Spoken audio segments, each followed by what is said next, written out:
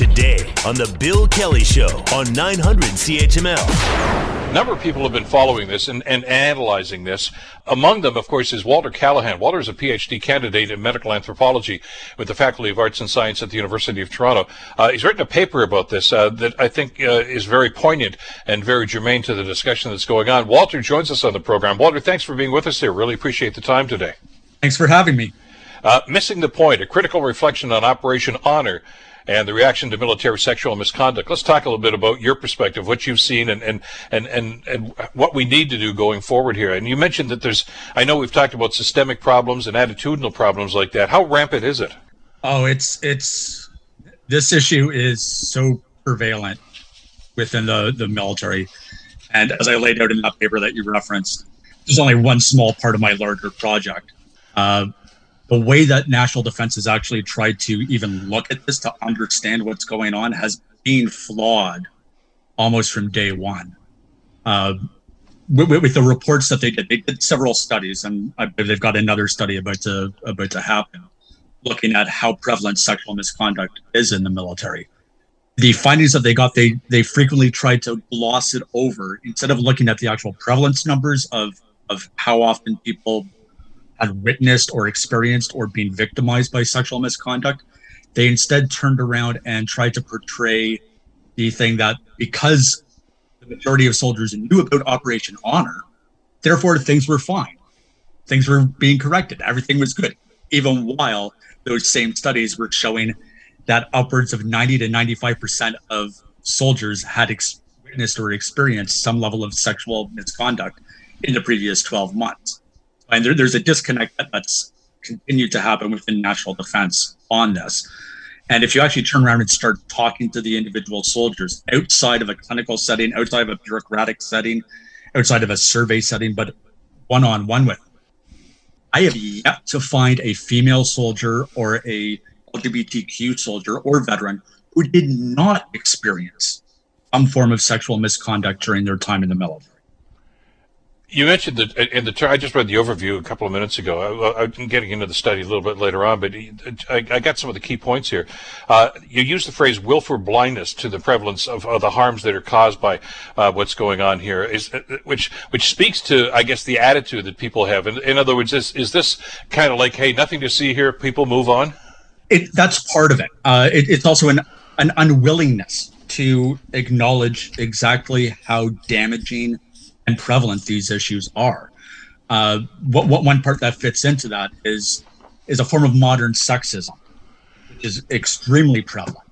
That has the idea, because we've allowed women and gender diverse individuals into the military, we don't have a problem anymore, or the problem will solve itself, instead of actually looking at, okay, what's the underlying values and beliefs within the military that can create an environment that propagates these issues, regardless of how many women or LGBTQ you let in.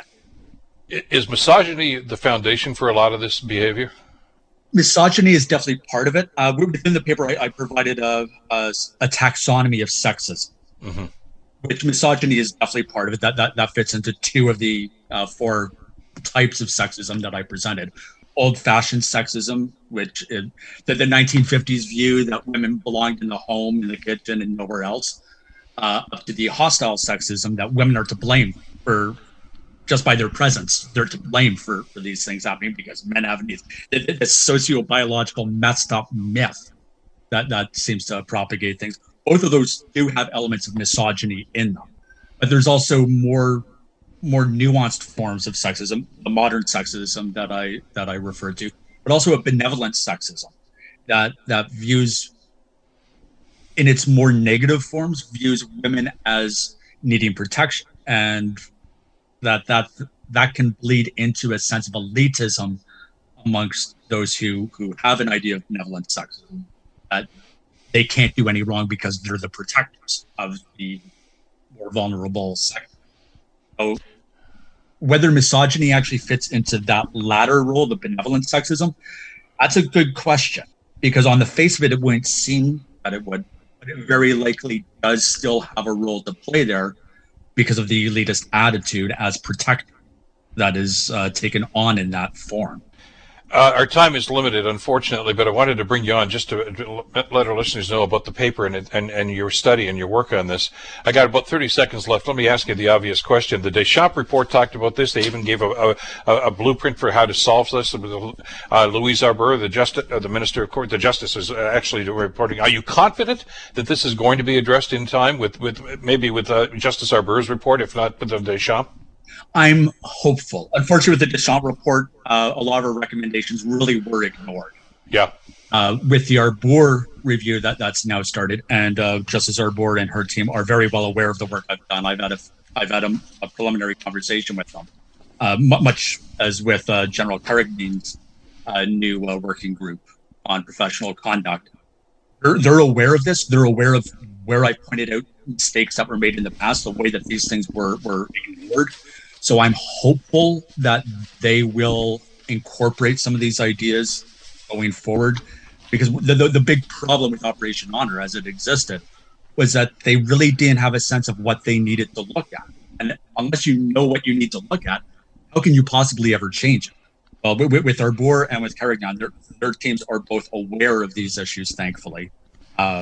I don't know if it was just from my article or from work of several colleagues who have also been very vocal on these issues, and support groups like It's Not 700 who have also been very vocal. These issues are coming forward. It's becoming a lot more impossible to ignore them or brush them off, especially with the behaviors that you see by people like General Fortin, who tried to dismiss it, who embody that sense of elitism that I think does reside at some of the core of why these issues continue.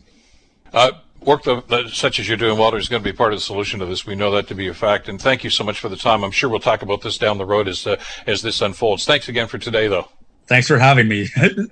Hard to handle such a complex issue in such a short amount of time. But I know. Well, we'll try to allow a little more time next time as we get a little more in detail on this. Walter Callahan is a PhD student at University of Toronto, writing about the sexism and the problems that's going on in the Canadian military. The Bill Kelly Show, weekdays from 9 to noon on 900 CHML.